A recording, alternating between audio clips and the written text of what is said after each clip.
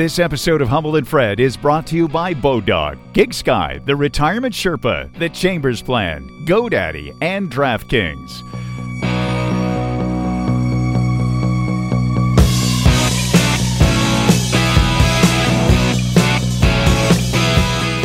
Hello, I'm Toronto Mike, producer of Humble and Fred.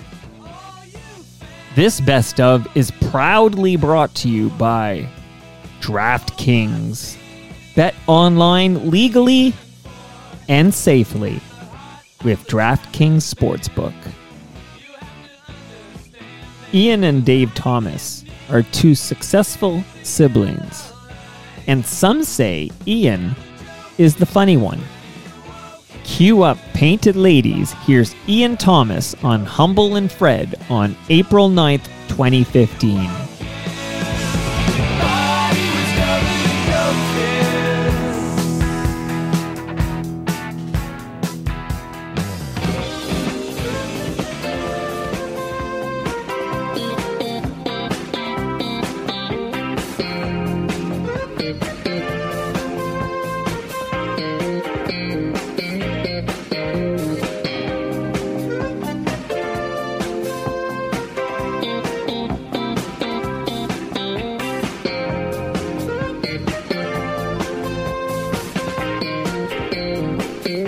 Welcome back around North America. It's Canada Laughs, channel 168 around the world at humbleandfredradio.com. There's been a bunch of Humble and Fred podcast extra material. A lot of you people that listen to us in this hour on Sirius, whether it's in, where's that guy called us from? Birmingham, Alabama? Yeah.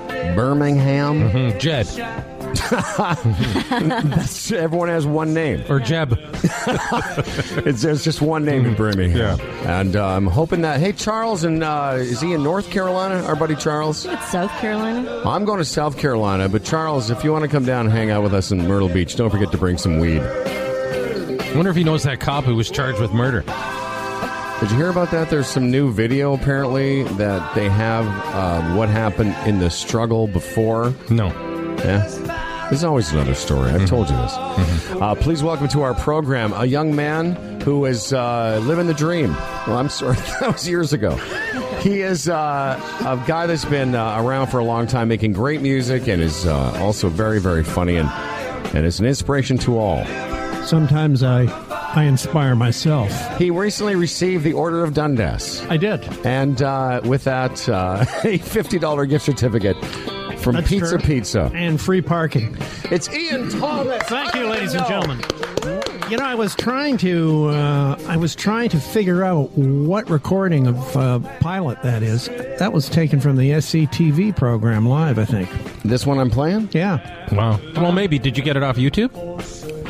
I did. I don't know that this is. It's been so. It's been so long that it's been on my computer. You know, you've been here for a while, and we really appreciate you coming in early. And if this was a real operation, there'd be a room you'd be in, and you wouldn't have to. That would be in prep. Yeah, you wouldn't have to see us looking at you to make sure you're okay. Because it's funny, when people are waiting on the couch, it depends on their level of importance, how intimidated we are. Did I ruin your show today? No. Oh, good. As you perform the show, because you're more conscious, geez, what does Ian Thomas think about this? There's other people that sit there, and you don't give a shit what they think about it. We had an intern candidate sit there a couple weeks ago. She fell asleep. Yeah. Honestly, She's not going to be intern. this girl comes in, and this starts with a letter to be our intern, to whom it may concern. Well, this isn't Hewlett Packard. You're not sending it to the HR department. So we bring her in there. First, Mr. Patterson goes over, says hi. She doesn't know who he is. Then I said, "You know anything about our show?" "Well, you started in 1989. I go, "I know. I've seen the wiki page. I know how." And then she just dozed off. That's not respect. Well, that's not even respect. You're actually doing kind of a Rodney Dangerfield right now. Yeah, that's There I am doing my show. No one respect. Well, She falls asleep. Yeah, no one's respected us. Sorry, for that was a over bit of a 25 Godfried years. I did. I liked it. Asleep.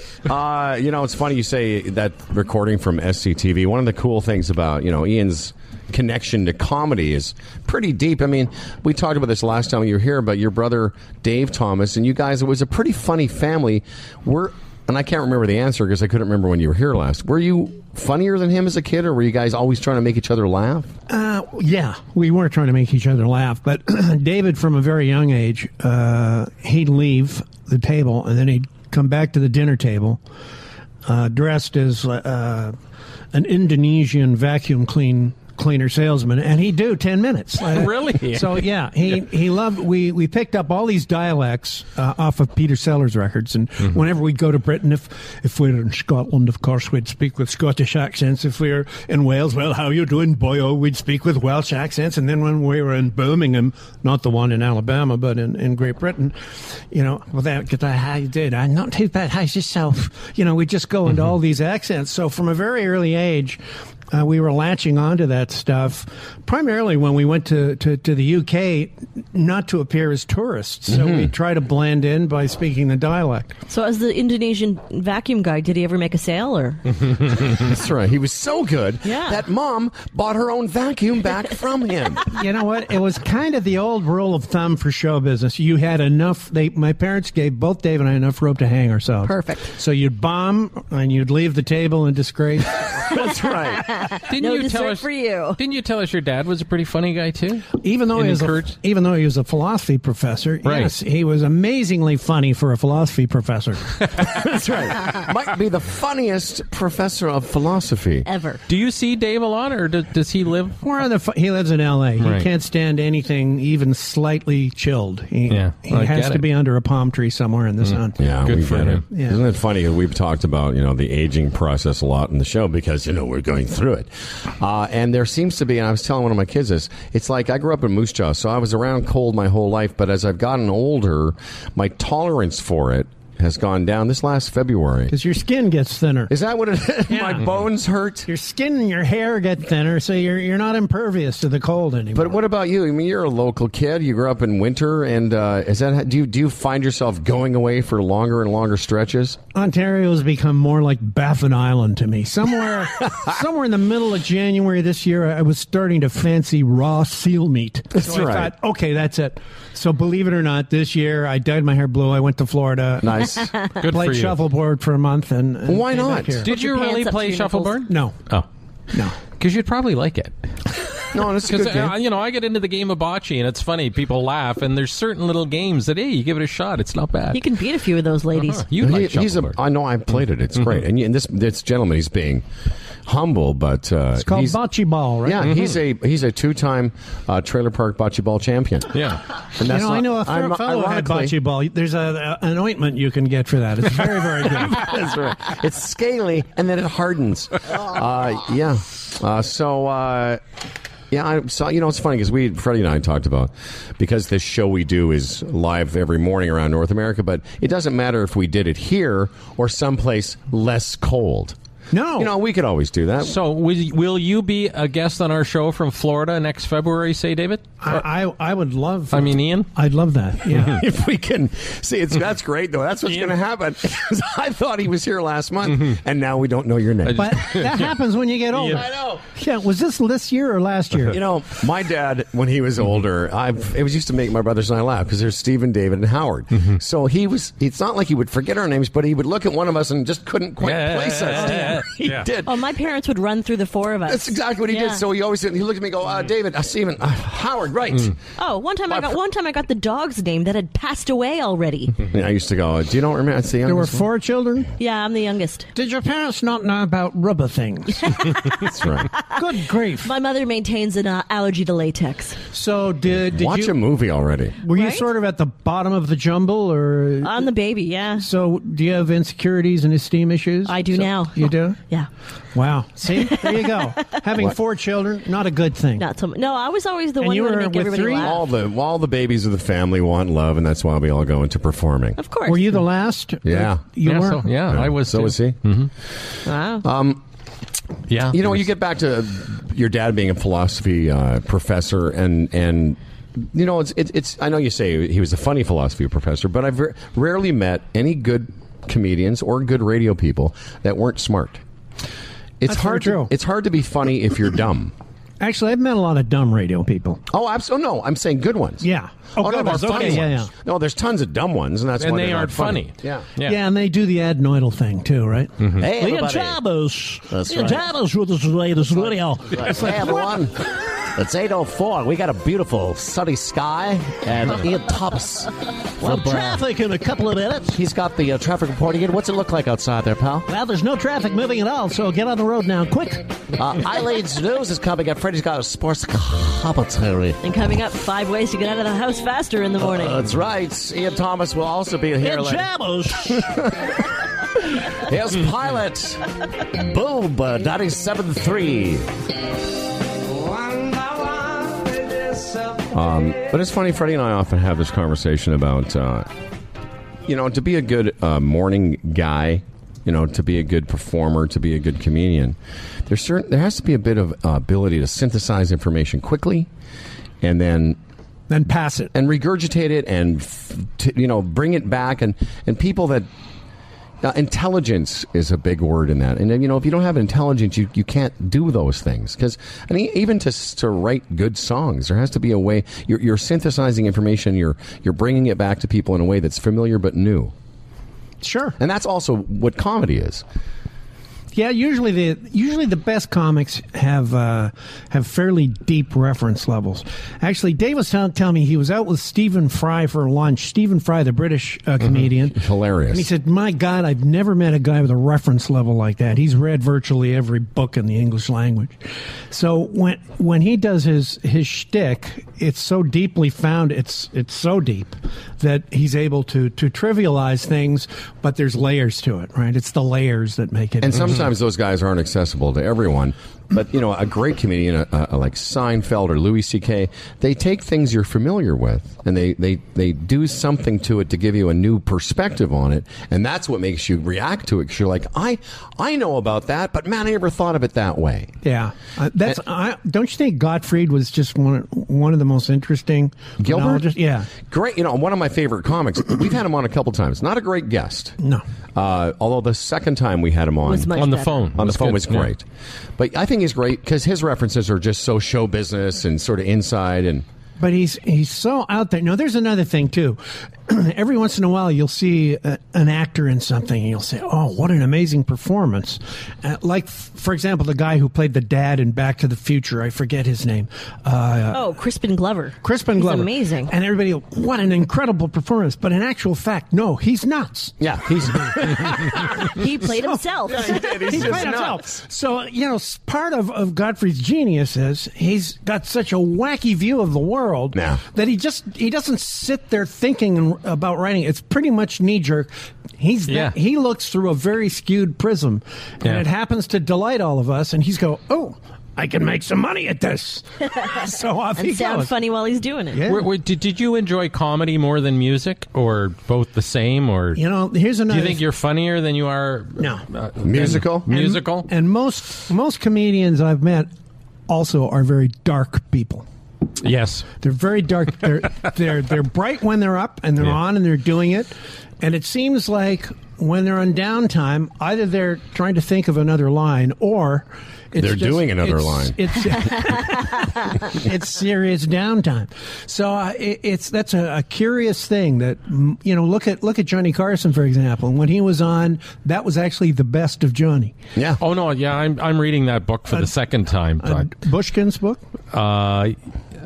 His lawyer. Bushkin was his lawyer. No, the other, just the biography one. It's been around for years. Bushkin did a biography, and it was fascinating. You know who? And that's the same. I mean, I know. I've been around stand-up my whole life, and a lot of the comics, my favorite comics, when I meet them in person, they turn out to be kind of unhappy, gusting to miserable people. The one guy that I've admired my whole comedy life that seems to belie, is that the word, belie that? Yeah.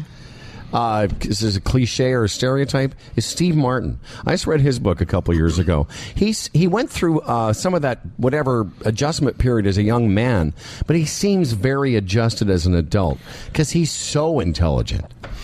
And he's got other interests. Yeah, he doesn't seem to have the typical neuroses of most comedians. Yeah. It's funny you mentioned Carson, too, because you're right. Like, he would pull into the parking lot, and that's the Johnny everyone knew, and the hours of the day where he was actually seemed to be enjoying his life. And then he'd pull out of the parking lot, and the stories are just bizarre. A tortured soul. Oh, just really like, and from our perspective, how could you live in Southern California, have this successful television show, and not be happy every minute of the day? Sure. Go to your place in Malibu and enjoy running on the beach. Wear those funny white shorts that were really too... Yeah, but when you see a picture of him in those tennis shorts, like up to his ball sack.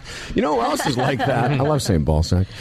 Is Letterman. Letterman was a pretty unhappy guy in his own way. There's a great story about, they apparently, when they go to break on the show, Letterman doesn't really talk to the guests, partly for the same reason we don't, because we want to keep the conversation fresh when it happens. So Letterman would the lights would go down, and I guess there was somebody, and he was just doodling on his pad. And someone looked over, and they're like, hey, Dave, what are you writing? And he showed him, I hate my life. Mm-hmm. It's like, what? What?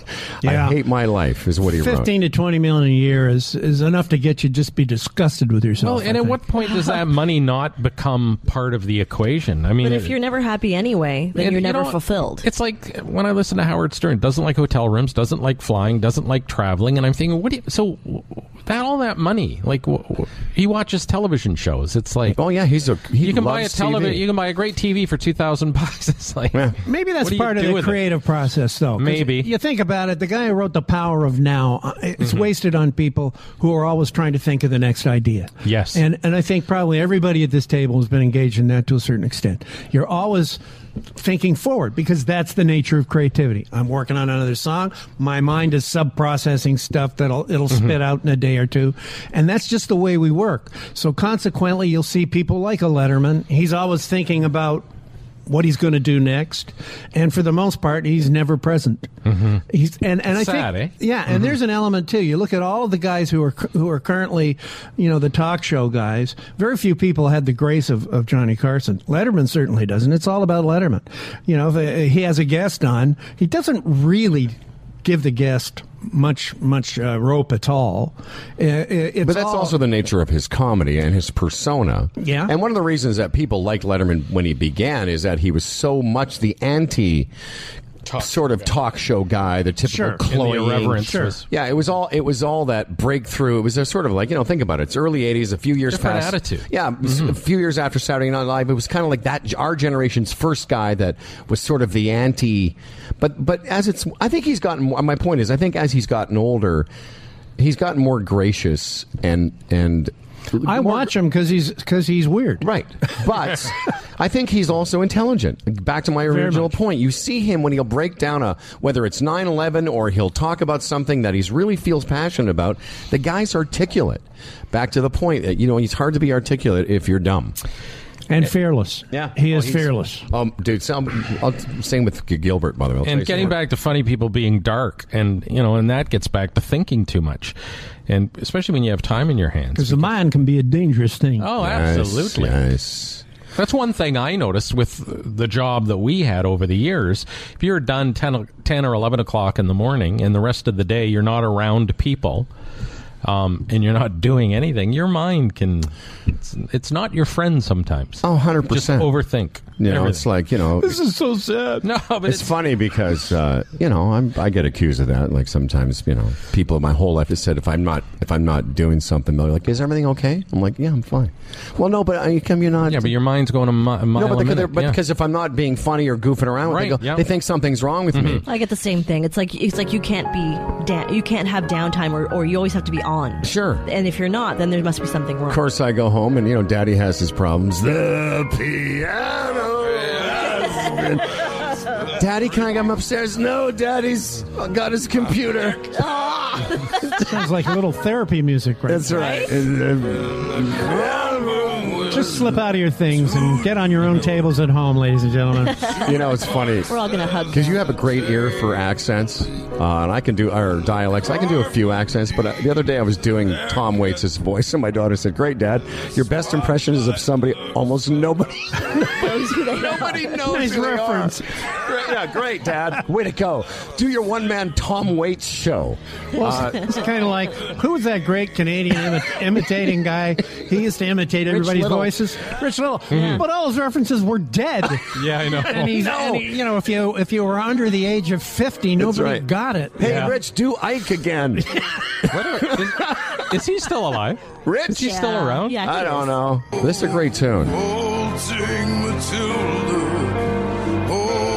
It used to be a happy song, Matt, till it got into his hands. I was going to say, they should totally get him to do Happy Birthday. You know, the funny thing about Tom Waits, he was the first time I saw him on the David Letterman show. Like, that was the nature of Letterman's show back in the early 80s when he got off that morning program, which was horrible except for him. When he first started doing the late night show, he'd have people like this on, and Ricky Lee Jones, and people I didn't really know about. And I was like, wow. Like, you know, it's funny. It's now 30 years later, and it's funny about Tom Waits' voice. He doesn't always sing like this. I'd love to hear him singing the Pharrell song "Happy." Actually. Yeah. Happy for the rest of your life. I tell you what, Ian Thomas is here about 4 minutes from now. We're going to go to a break, and then Ian's going to play. We're going to talk about this project, this big project. Should we talk about it now? My geography project. I don't know if I want to get into it now, because then when we come back, we could talk about that. Then he plays. Too much information could be awful. But we were mentioning Anne Murray. Have you ever had the chance to be around her, work with her? She did one of my songs. Which one? She did a song from the second Boomers album called Good Again. Really? And it was right around the time, actually, Lynn Rambo had passed away, who was her manager of a long time. All right. And Good Again was a song about that whole recovery process of, you know, when someone you love dies and you've got all this love that's got nowhere for it to go. So feeling good again is all about learning to feel good again. And if you want to remember that person's memory in a good way, you got to quit feeling sorry for yourself and cherish the time you had with them. So Here's Anne Murray, Boom 97.3. This is the song, right? Yeah. That's it, yeah. Doesn't seem like much, but it's life nonetheless. Yeah, and there is That's, warmth to the touch. That's pretty cool. Like, did she phone you and say, "Hey, Ian, can I sing? I heard your song. I like it. I want to do it." It was kind of that. I mean, she'd been listening to the Boomers version of this, and I guess it had some resonance to her in that window. So, you know, when a person does a song for the right reasons, it feels really good to you as a writer. Right. Sometimes, you know, for example, when Santana did a song of mine called Hold On, that was sort of rammed down their throats by the label because the album didn't have a single, and the label, well, if we don't have a single, how can we promote the record? They're marketing geniuses, the record companies. So, you know, sometimes you feel a little awkward about those. But in that case, Hold On by Santana. For your version, I've loved your version for a long time. I played it a lot, and then when I heard the Santana version, it's okay, but it was almost. Did you mind in the end how much it must have made you some money? Oh yeah, it paved the driveway, no doubt about that. I'd say so, son. Yeah. And particularly when those European residuals start coming in. Oh, the Europeans. They love Hold On. You can live in Iceland as an author, a land of 250,000 people, and make a living. We got to go there. Can't do that in Ontario. We got to go to Iceland's. We'll be Iceland's national morning show. What year did you write the song? What year did she? This was written in '93, and I think Anne did it somewhere around 94, 95. This is Anne Murray, 1996. 96. This must have been one of her final couple of albums, because she didn't work much after the 2000s came along. She told us she basically is retired, I think, somewhere in the mid-2000s. You know what? She's never sung again.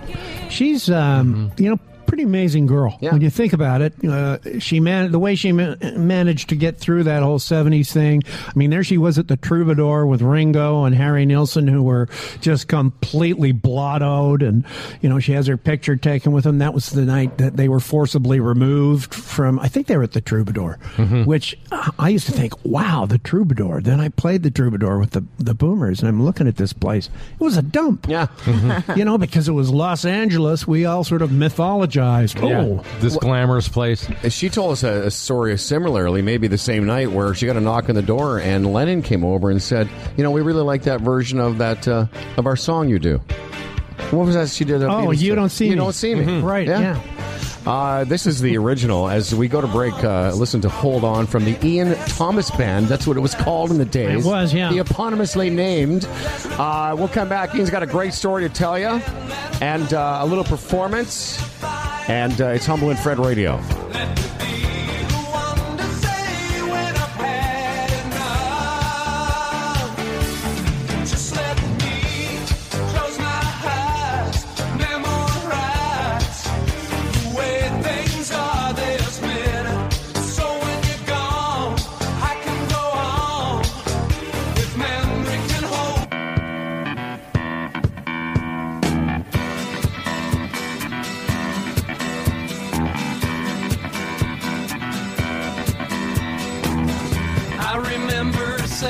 For many, many decades, this gentleman has been making music, memorable music, and making people laugh. He gives them joy.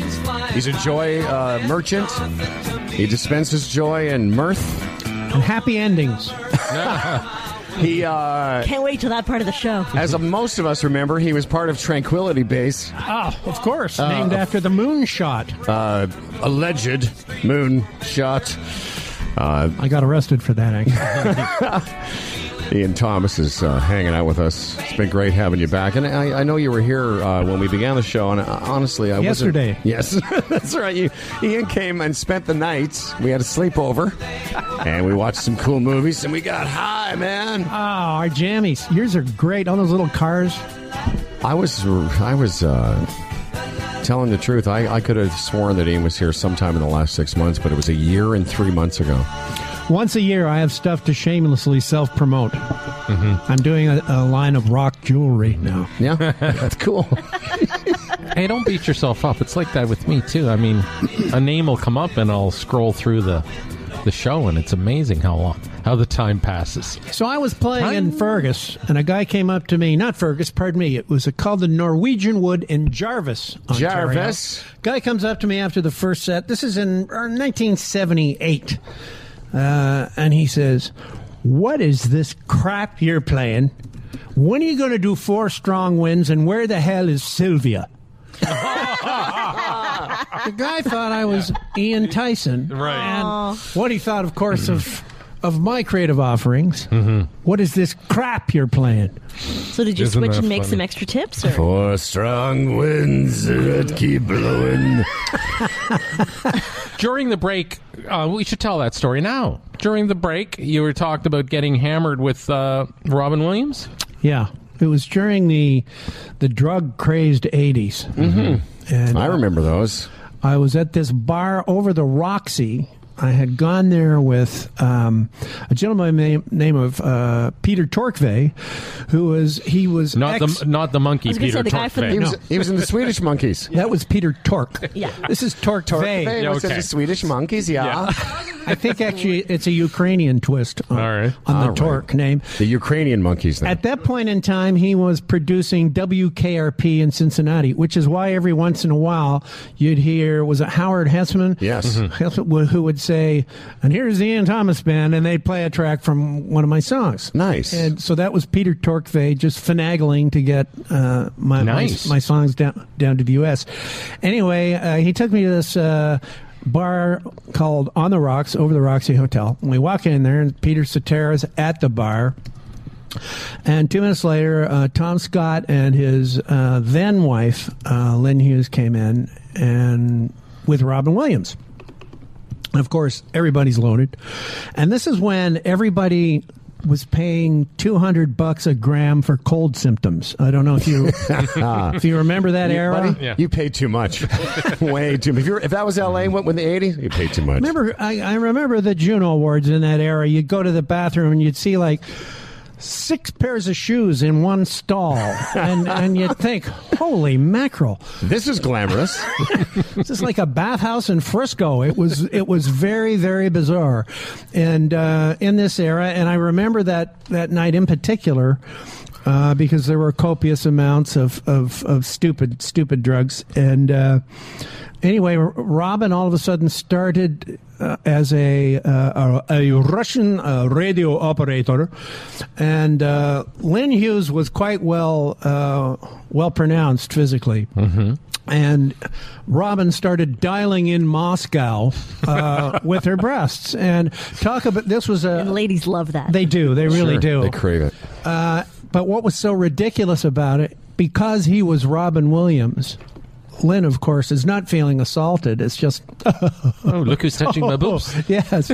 And, I mean, he was hysterical, but... And then when he turned around and gave me, it was almost like a Terry Thomas from the old British movies. It was an odd sort of wink with a little, oh, you see what I'm doing? He totally knew what he was on about.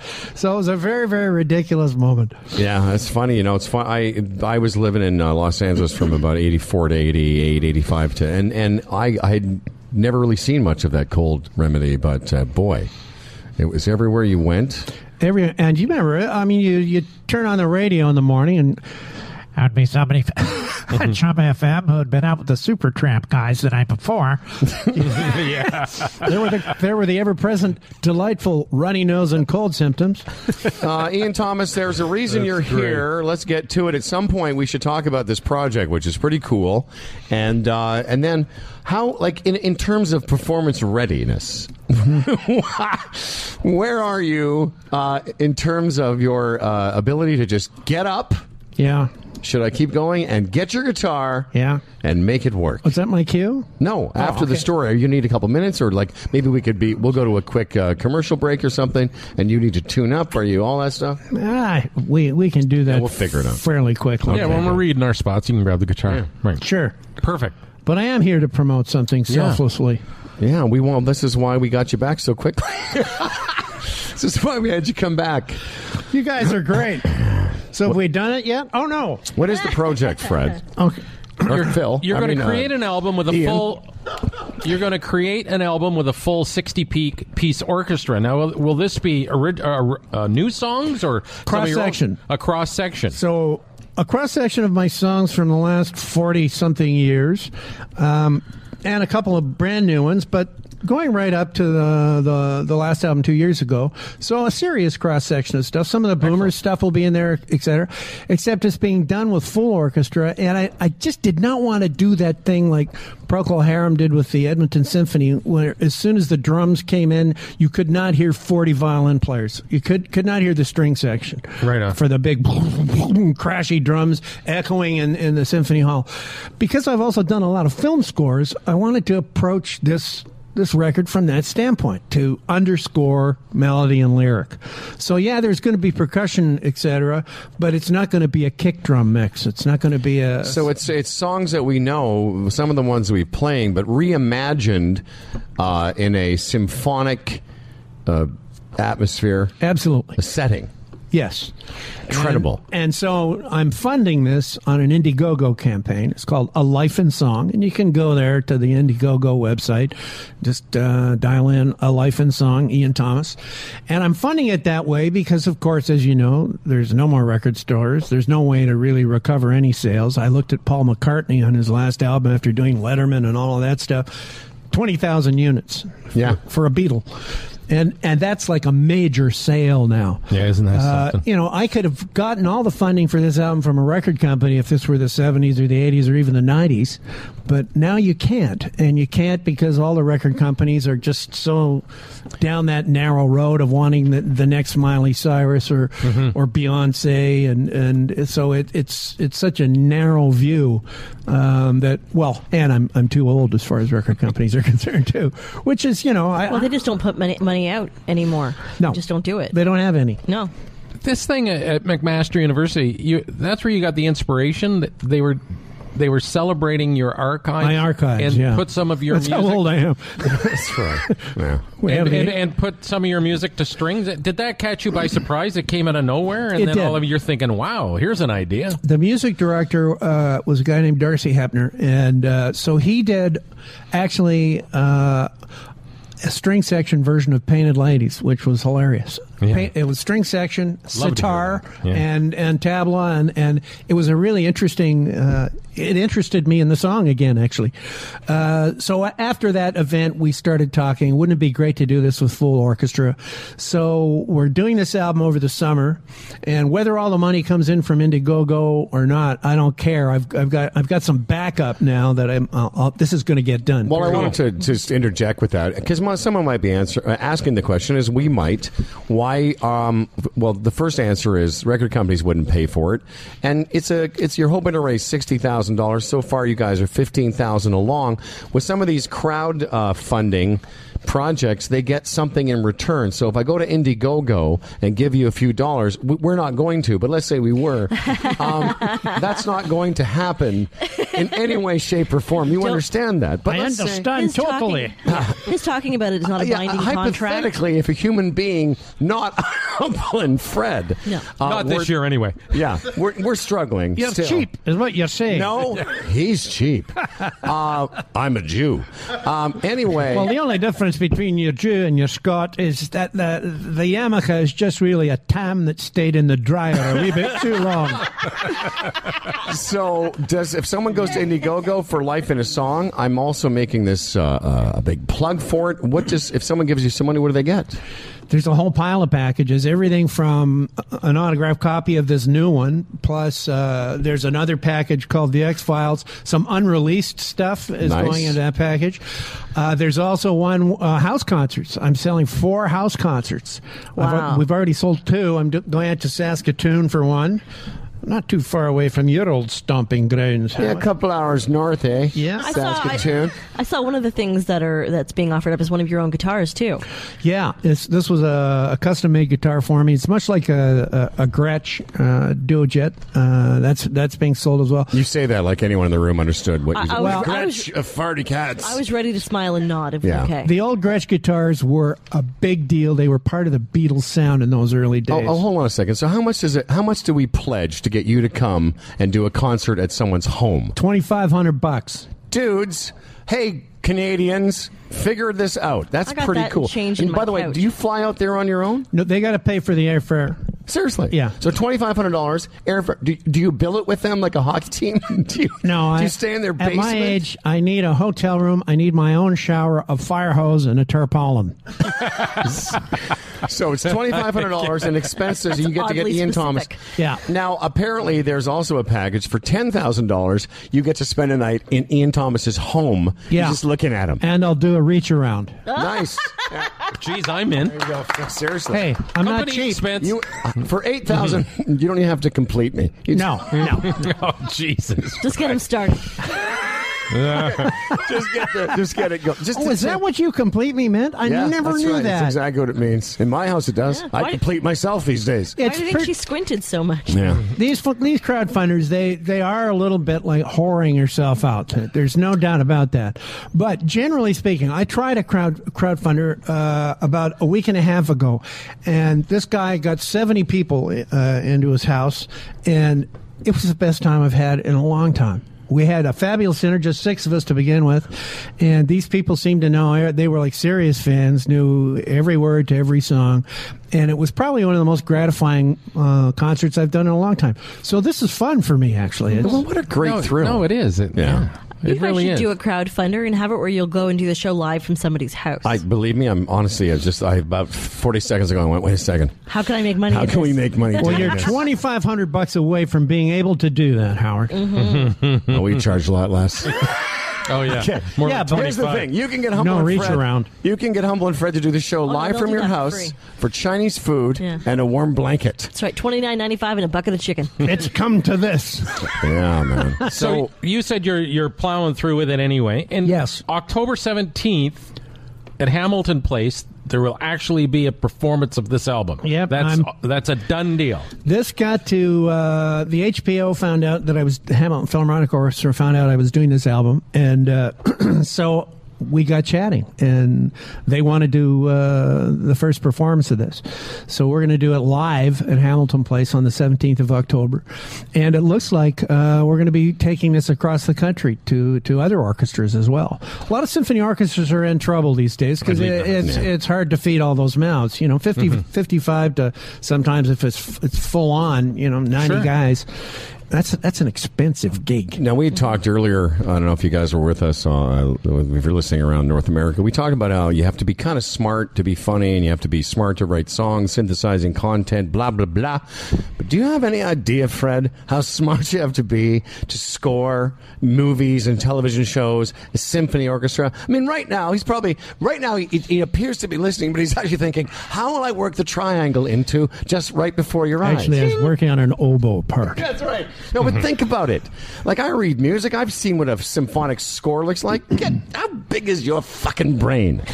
Well, it's all about ears. If you can hear it, you can do it. So the transcription, knowing the ranges of instruments, knowing sometimes the combinations of instruments. If the double basses aren't speaking very well, if you put a bassoon on the same line, that's going to give you a little bit of point. Who doesn't know that? You can figure those things out. I don't. That's what I mean. Just you. All right. But Bocce, that's Hey, Bocce. But maybe you can come back before October 17th. And me personally, and Howard to some extent, we don't like to leave our homes, but I would leave my home for this. I leave my home. That's high praise. That is high praise. Come out of your burrow. I'll leave my home Pants a little on. bit more often than him, but it has to be really something I want to do. Fucking helps. Anyway, listen, kids. Ian's gonna go over there and get his instrument ready. Pardon? As I know, I tried to make that joke about Tim. How long do you need to get that guitar going? What I'm going to do, Ian, is I'm going to mic the guitar with this mic over here. So if you could just position that. Actually, this mic will pick up enough guitar. Okay, well, you don't want that. Because I think the last time I did this, you shot it with a camera somewhere. Yeah, that was different. And you used that camera mic, and it missed the guitar totally. No, but this audio here. Yeah, that wasn't the same audio. There was different audio. Okay. So you just give me a level here. So there's guitar. You ready? Okay, ladies and gentlemen, sit back and. Hey, I do that, but you know what? I forgot the first line of the song. Hang on, I'm gonna get. Oh, no, I get it for you. Do it. I'll get it for you. It's right here. Is that? Hold on. Really? Don't rush me. All right, there. Don't rush You really forgot it? I did. Fuck, that makes me feel good. Wait. Wherever I go now, I take my lyrics with me. He's a fucking genius. Just in case of that Canadian Don't make me cry. Right. condition called the whiteout. Okay. Please welcome to our show the very, very fine performance artist known as Ian Thomas at WH&F. Ian Thomas, ladies and gentlemen. Ian Thomas, everybody. Don't rush me, just this once. I want to make this moment last. So when you're gone, I can hold on. I just forgotten the lyric. Everything I'm feeling, should time trap fade and the stealing something away. Hold on, nothing's the same. Tell me why I feel this way. Life wouldn't be worth living without you. All along, I've been the pretender, but now that's gone forever. Nobody's ever loved me like you do. Nobody's broken through.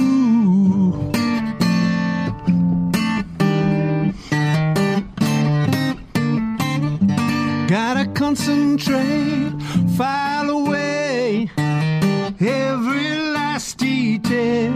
Don't wanna lose what's going down. I wanna remember everything I'm feeling.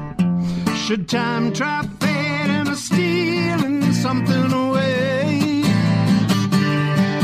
Hold on, nothing's the same. Tell me why I feel this way. Life wouldn't be worth living without you. All along, I've been the pretender,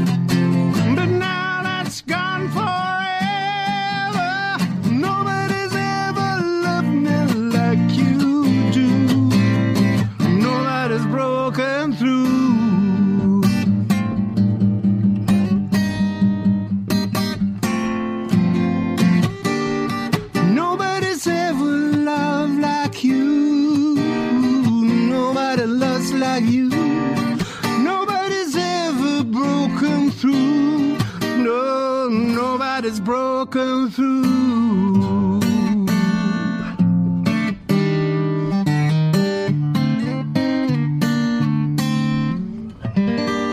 Yeah, man. Yeah, man. That's a bit rough, but it's a general. It's was a great. courtroom artist version of the same song. Sounded good to me. It was pretty cool, I got to tell you, because I was in there, I got the lyrics up, and you're looking at the lyrics, but I noticed as interesting aside for me, maybe, is that there's no hesitation as to what the song, the note, the chords are. It's almost like your hands have muscle memory. They do have. For it, where consciously you have to go, oh yeah, how does that line go? It is muscle memory. It's akin to what happens to masturbation. Yes. Your hands know exactly. Speak to me. See, it's good when people can talk on your level. Exactly. Yeah. You're talking to the Obi-Wan Kenobi of jerking off. It's so bad. I know you guys have heard this. My 17-year-old's pretty funny. She said to me, I asked her to, she says the thing, she goes, Daddy, can you make me lunch? I go, no, I'm busy. I can't do it right now. She goes, busy? What do you do all day? All you do is nap and jerk off. I went, whoa, come on. I said, I also drink. What am I, some sicko? You're going to have to learn to close the door.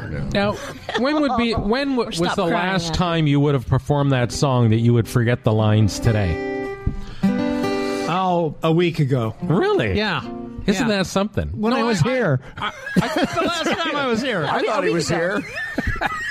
I do find that somewhat inspirational because, when you get older and you lose your mind a bit, it's great that you're not alone. I mix them all up. So I haul out songs I haven't done for a while and cycle them in. And so consequently, I'm not at them every day. So, and actually, when I write a new song, by the time I've finished the song and I'm on to another one, if you asked me to play the song I had just written that I knew inside out a week before, I'd have to relearn it again. Yeah. So it's like this. Your memory is just, okay, I have to concentrate on what I'm doing at the moment. And so I've just written so many songs over the years. I can't remember them all. Oh, geez. Well, ones that have been recorded, probably maybe 300 of those. And wow. I can't remember. And you every think word. about it, like if you were going to go on tour and you hadn't played, right before your eyes for a while, you have to sort of go, how does that go? And what's the change in it? What's the bridge? And it's funny how, even when bigger bands go out and like U2 or somebody does a tour, the reason they rehearse or the Stones, because they haven't played those songs together for a long time. Yeah, makes sense. Have you seen Keith Richards' fingers? He's got the worst arthritis ever. So, for him... But he can't feel his hands anymore. Well, he has to rehearse, I think, to stay on top of it. You know what? I was never a huge Stones fan until I saw the big IMAX thing they did, the live show. And when Mick left the stage for 2 seconds, and it was no longer a three-ring circus in that moment, and Keith did a couple of songs. He had a solo album out in that window. It was a real rock band, and I went, oh, geez, this guy is like the best. He can really play. He loves it. He loves playing guitar, and it shows. His passion is there. Do you ever hear a song on the radio, whether it's some new artist like Ed Sheeran or a song you've liked for a while, and go, I wonder how that goes, and then just start trying to figure it out? Oh, yeah. I can remember, actually, one of the first things, I don't think I'd even really gotten into too much guitar. There was a song back in the 60s called Sunny by Bobby Ebb, and it was this thing that turned me on. Right here. Okay, so Sunny, remember that? Mm-hmm. I like that song. Thank you for the fact from to. It was the bass line. Oh, Sunny.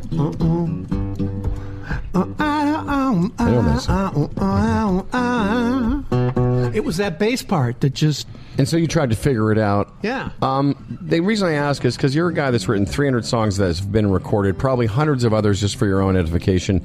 Do you ever write something, maybe it was a week ago, you start noodling around with a phrase, and then you kind of think, oh shit, that's If I Fell by the Beatles, or that phrase is similar to... Yeah, I had a song on one of the Boomers albums, and I realized it was called That's What Love Can Do.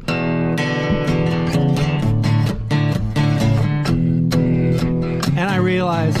Satisfaction. Exactly. And it drove me crazy. So I had to rearrange the band track so it didn't sound like Satisfaction anymore. Keith was brilliant at those little, just great little guitar parts. He was really a very, very smart guy. Do we have time for another song? Not on Sirius, but we got podcast extra before. Maybe on not so serious. Yeah, we're going to get off Sirius in about 4 minutes, and we'll do a podcast extra with Ian Thomas a bit, and Claudia and Linda. We're going to get you a chance as well. But back to singing or synthesizing other people's music. What do you think about this lawsuit with Robin Thicke? Yeah, and Pharrell. Crap. Well, total crap. What part is total crap? That both of those pieces of music are totally different. That's what I think. The only thing about it, okay, there's hand clapping, there's a crowd in the background. Well, then cowbell. So what are they getting? So should the people who did the in crowd, should they have sued Marvin Gaye?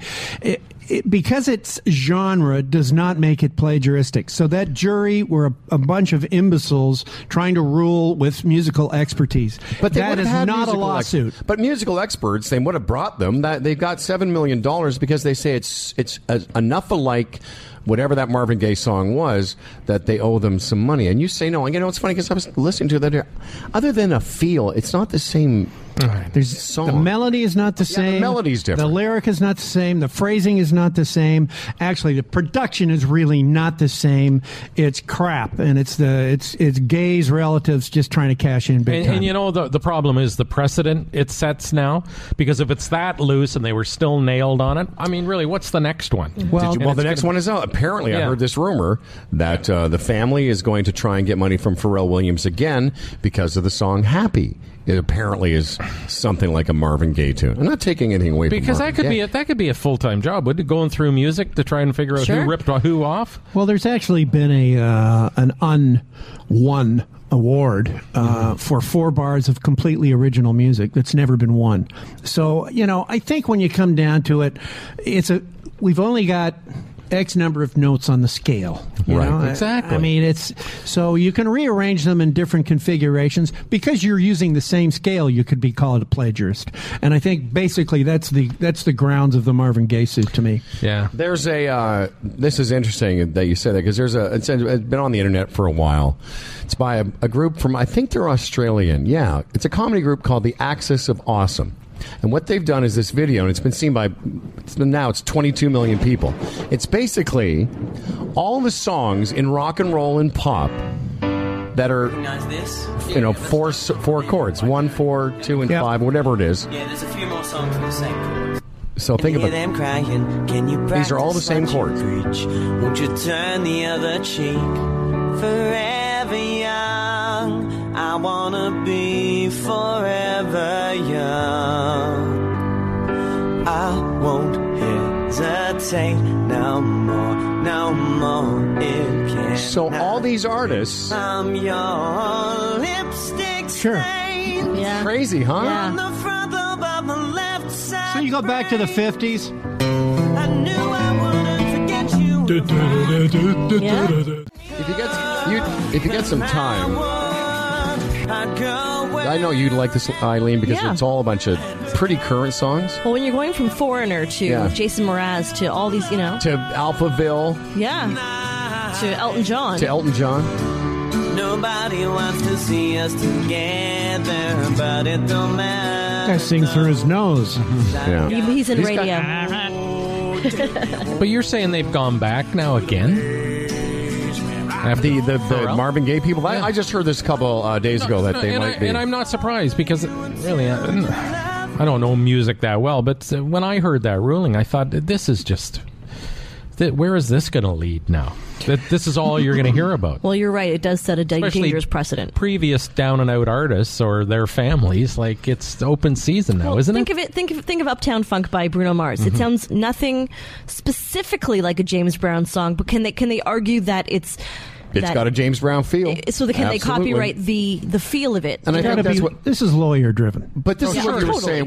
One of the things that there's the intro to Blurred Lines and the intro to whatever that Marvin Gaye tune. Mm-hmm. There's a definite feel that's similar, but that's okay, because as you said, I always thought the melody was too different to have had a chance. Yep. But as you were just playing now, you think about all the songs. Same chords. Go ahead and start. Well, again. that was the 50s.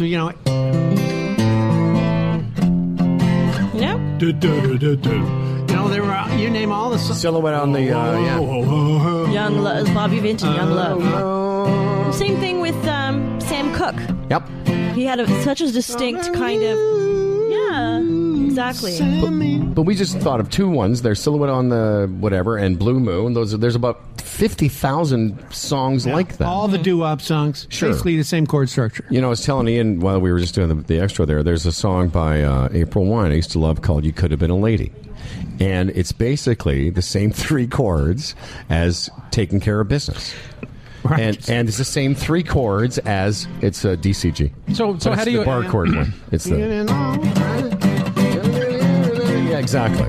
But you're playing F. Yeah, it's exactly the same. And, well, you taking care of It's exactly the same chords. How do you explain that hasn't become an issue? Just, again, lawyers decided not to get involved on this one? Or well, I think it would have been an issue if the writers had felt ripped off, but because the songs themselves are so different, the writers knew better. Right. This isn't about the writers. Marvin Gaye would never have sued. His family is suing. Yeah. Because their lawyers waved some money in front of them. Well, and they're acting like they're being vindicated and crying on camera. The interviews after were just unbelievable. Justice has been served. Thank you, Lord. It's like, please. Lord. That was funny. We were watching That's why his dad killed him, for God's sake. The Lord told him to, I think. Just saying. We watched an interview yesterday with some people that were distraught, and they were just praising God on camera. It was pretty funny. Yeah. Which God was it? They're all the gods. I worship the Sky Muppet. That's who my thing is. Tiki. Yeah. You know, Tiki the Sky Muppet. You know who it was? It was the mother of the black man who was shot in South Carolina by the white cop there a couple of days ago. Yeah. And he's dead, and this video surfaced, and she's standing there going, oh, praise the Lord. Thank you, Lord. Thank you, Lord. For what exactly? Well, praise Sony for having that camera. I guess that's it. Praise technology. Thank you.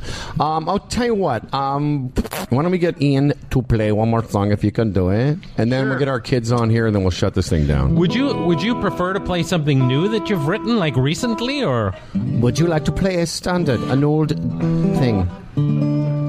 I'll play one that might be fun. And do you need lyrics? Tell me. Yeah, I do. What do you want? Which one? What's the song? I got them right here, buddy. I have my lyric book. Buddy, I got it right here. He's got a lyric book. If he wants his book, a let him get lyric his book. The internet has your lyrics.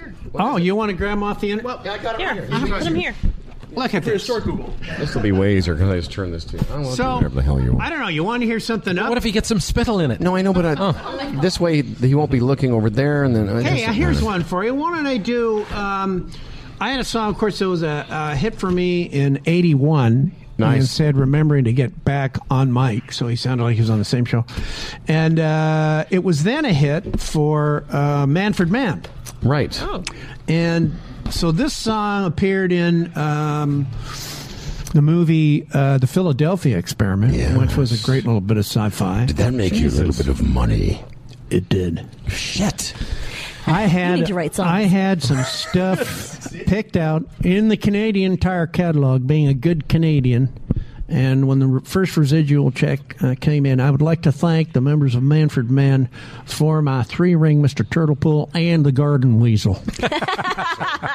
By the way, Phil, he said turtle pool, not turtle egg. Thank you very much. Don't lose your shit, Bang Bang. Yeah, and actually, pong. So I met their manager who came into the Anthem office. Oh, really glad to meet you. I said, you manage Manfred? No, I don't manage them. I own them. That's what he said. Oh, very gracious man. Nice to meet you. We've made you a lot of money. You know, he was like really upset. He said, yeah, my song sold a lot of your albums, mate. And that was actually something of a sad moment for me because my album, The Runner, was down at Arista to be released by Arista. They were in the offing for a U.S. release. And then I get a phone call from Clive Davis saying, I think the song The Runner is probably one of the most important songs of this decade, Ian. But we can't put your album out. I need the song for this other band. And so virtually every song on that album came out by other artists. Interesting. So it was a very it was a very odd time for me. It made me a lot of money, but somehow I was artistically, I felt kind of robbed. By the way, and if that happens to us, we wouldn't care. We would if it meant I could buy a garden weasel. Exactly. You are a garden weasel. You can artistically rape us if you give us enough money. You are a garden weasel. You can see him hiding in the bushes. Weaseling away. That's right. Often outside my window. You don't need to worry about us feeling bad if you want to rip us off and give us a lot of money. That's right. And you know what? This song recently, the footage came up of me doing this on the Alan Thicke Show. Get out. Back in the days, I think it was in the 80s. Yeah, in Vancouver. Best show I'd been on ever because I was a huge fan of the 1951 version of A Christmas Carol with Alistair Sim. Mm-hmm. And who else is on the show but Patrick Macnee? Wow. And Patrick Macnee... He was in the Avengers. That's right. And he played the young Marley in the 51 Christmas Carol with Alistair Sim. So my question to him was, Mr. Macnee, I mean, I'm a fan of that movie. You got to tell me, what was it like on that set? And he said, oh, what a lark. It was an absolute lark. Nobody could believe we were getting paid. Because it seems such a dark film. Right? But Dickens, look at the characterizations, though. They're hysterical. Miles Millicent, who was one of Bertrand Russell's best friends. Actually, Bertrand had an affair with Miles' wife till Miles said, please, Bertie, I'd like to remain friends. So Bertie... Civilized. It was. Anyway, you remember him? He played the pawn shop broker. What, you took those bed curtains down, what with him lying there and all? You was born to make a fortune, you were. I always did have a soft spot for the ladies. It shall bring me to me ruin. I'm confused. Great old character. Great old character actor. And the one, Kathleen Harrison, who played Mrs. Dilber, the house cleaner. Good morning, it's a strange in keeping with the situation. These people were all so larger than life. Now. The Brits are larger than life. Funny. Well, that first voice you did, that sort of gruff Cockney voice, I'd gone to England as a young... The first time I was there, I was 22 or whatever. I walked up to some street punks. I was like, kind of be all friendly. I said, this one guy, like a... Skinhead. I go, hey, we're looking for something. I said, by the way, I'm from Canada. Your Queen's on our money. He goes, the Queen's a fucking whore. And I was like, okay, nice to meet you. I'm from Moose Jaw. He did. What are you doing that? I was trying to be like Mick and Carmen. That Queen's a fucking whore. I thought so too. Okay. Here's a $5. Yeah. Jolly good, Bonnet. All right, let's get Ian to sing, and then we'll get our other kids in here, and we got to shut things down. And we will announce on Facebook our winners of. Absolutely, we will later today. All right. So, what pleased me the most about this song being covered was when it was included in the movie, the Terry Fox story. Nice. So that was a payoff for me as a writer, not that Manfred Mann had a hit with it. Right on. Well, they really didn't have a leg to stand on. Oh. Mr. Thomas was just giving you a delicate introduction to the... You son of a Carry bitch. on.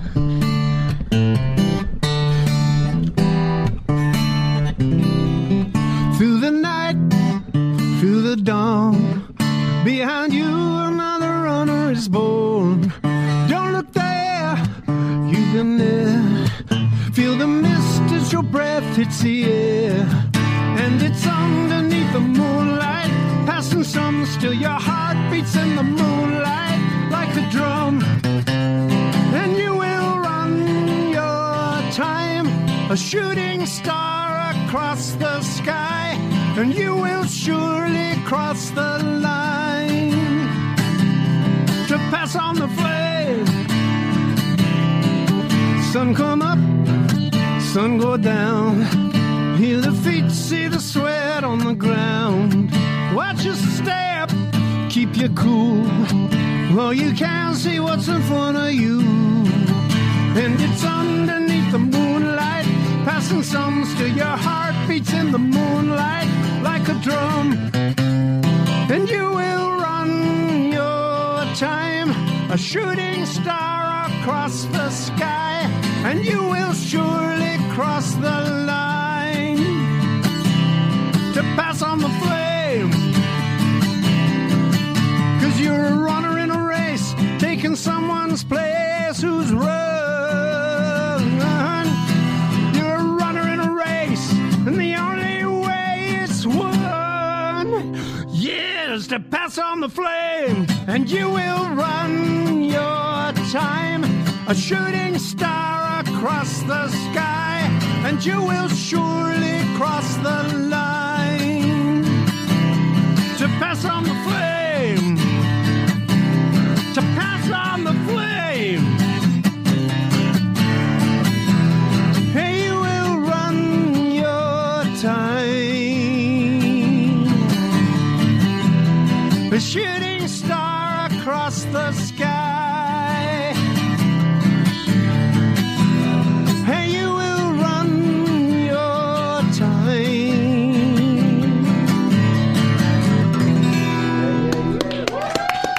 A little bit of Tom Waits in there. Yeah, except for the just really a horrible comment before you started playing from Eileen, but that was really beautiful.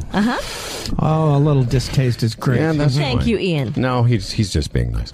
Anyway. You should try it. Yeah, I'm going to. When our new producer gets here, I'll be a lot nicer to her. Before Ian goes, we want everyone to go to ianthomas.ca. There's details at Indiegogo for the fundraiser, the crowd. Why do I keep fucking this up? What is it, a crowd? Crowdfunder. Yeah. It's called A Life in Song. A Life in Song. And I'm with you. If you can pick me up on the way to Hamilton. October 17th. We'll have dinner at Le Chanois. And then we'll head over to... There's some cool parts of Hamilton. Yeah. There are. We got a McDonald's there, too. No, there's a couple. I hear there's a Tim Hortons in Hamilton. Timmy? Yeah. Mm-hmm. Yeah. No, there's the home of Tim Hortons. There's Tim Hortons Corpse. Every corner, for Christ's sake. The citizens go to pay homage to Tim Hortons Corpse. Do you get to see Tim Bits? Little bits of Tim. There's a little area there in downtown Hamilton that's got some Hess kind of, Village. Whatever. It's kind of revived. It's kind of cool. Is that what it's called? Hess Village? A lot of big artistic community coming back because the real estate's cheaper. So January 2014, you were here, huh? I'm gonna have to put this in my calendar because the next time you hear me, I'm gonna say, "Weren't you just here yesterday?" Fuck. I heard a 90-year-old woman being interviewed, and they said, "So what's it like at night?" I get up, I have breakfast. I get up, I have breakfast. I get up, I have breakfast. And there it is. Yeah. All brand buds with psyllium every morning. Wow. I get up, I have breakfast.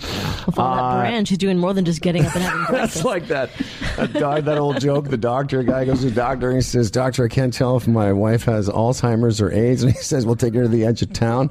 And if she comes back, don't fuck her." Sound advice, I think. Oh, my God. I heard I can never remember jokes, but that one I had for some reason. A 95-year-old couple, another true interview, and they were getting divorced. They were being interviewed on CBC. Might have been with Barbara Frum. I can't remember. Mm-hmm. And they said, "Why getting divorced now?" And the answer was, "We wanted to wait till the children were dead."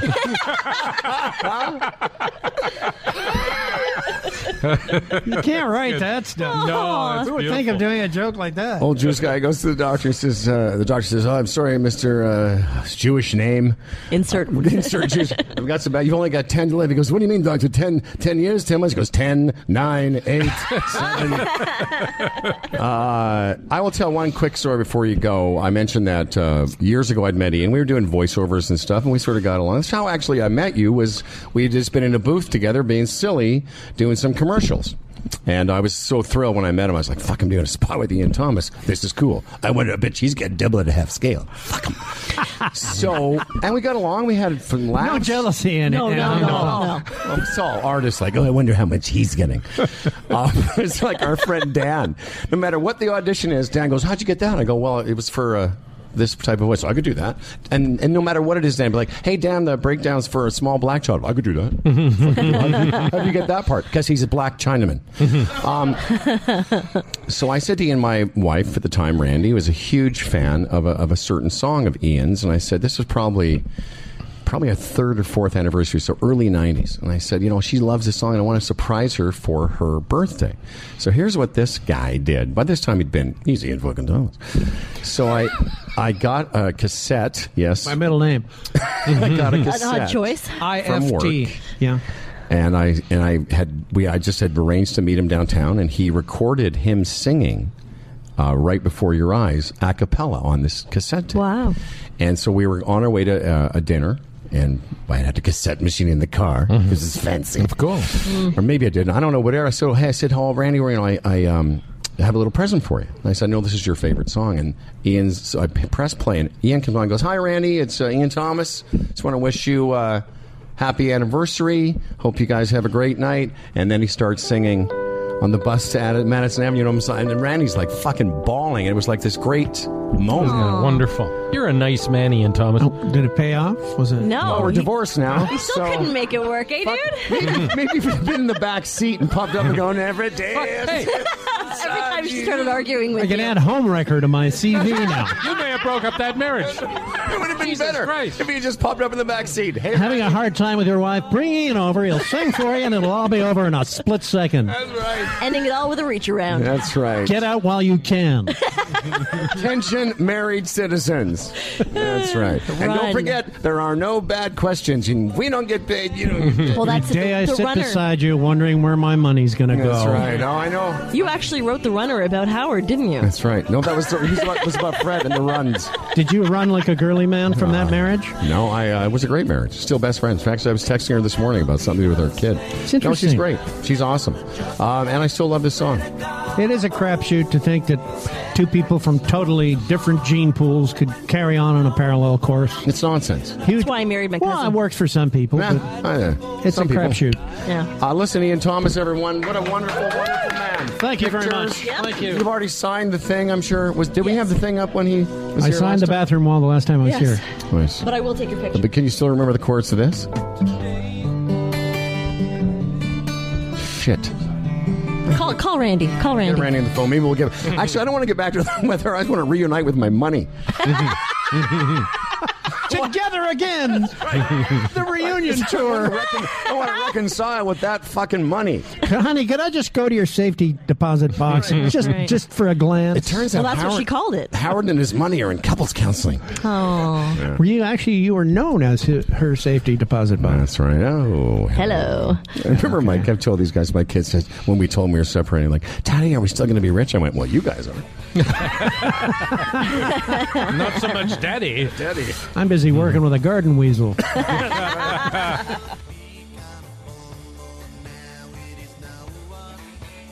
I'm Toronto Mike. I produce Humble and Fred. If you want to hear more of me, I host a podcast called Toronto Mic'd. If you go to torontomike.com and click Notable Guests at the very top, you can cherry pick an episode and just check it out, see what you think. There are plenty of Humble and Fred episodes to choose from. Thanks for listening. Peace and love.